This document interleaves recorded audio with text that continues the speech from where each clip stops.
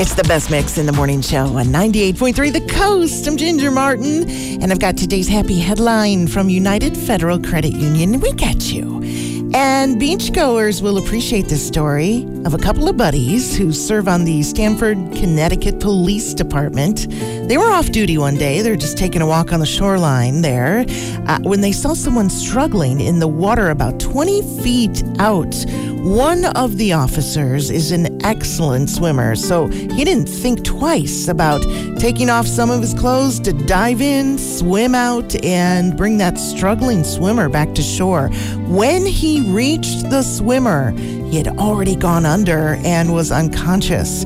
So he brought him back up to shore, and the other officer happened to be trained in CPR. So he started working on him immediately with CPR until the swimmer spit out water, started breathing again.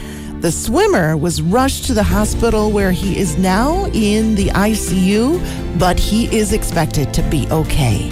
And it's all thanks to the help of two off-duty officers who were in the right place at the right time and were well-trained to save a life.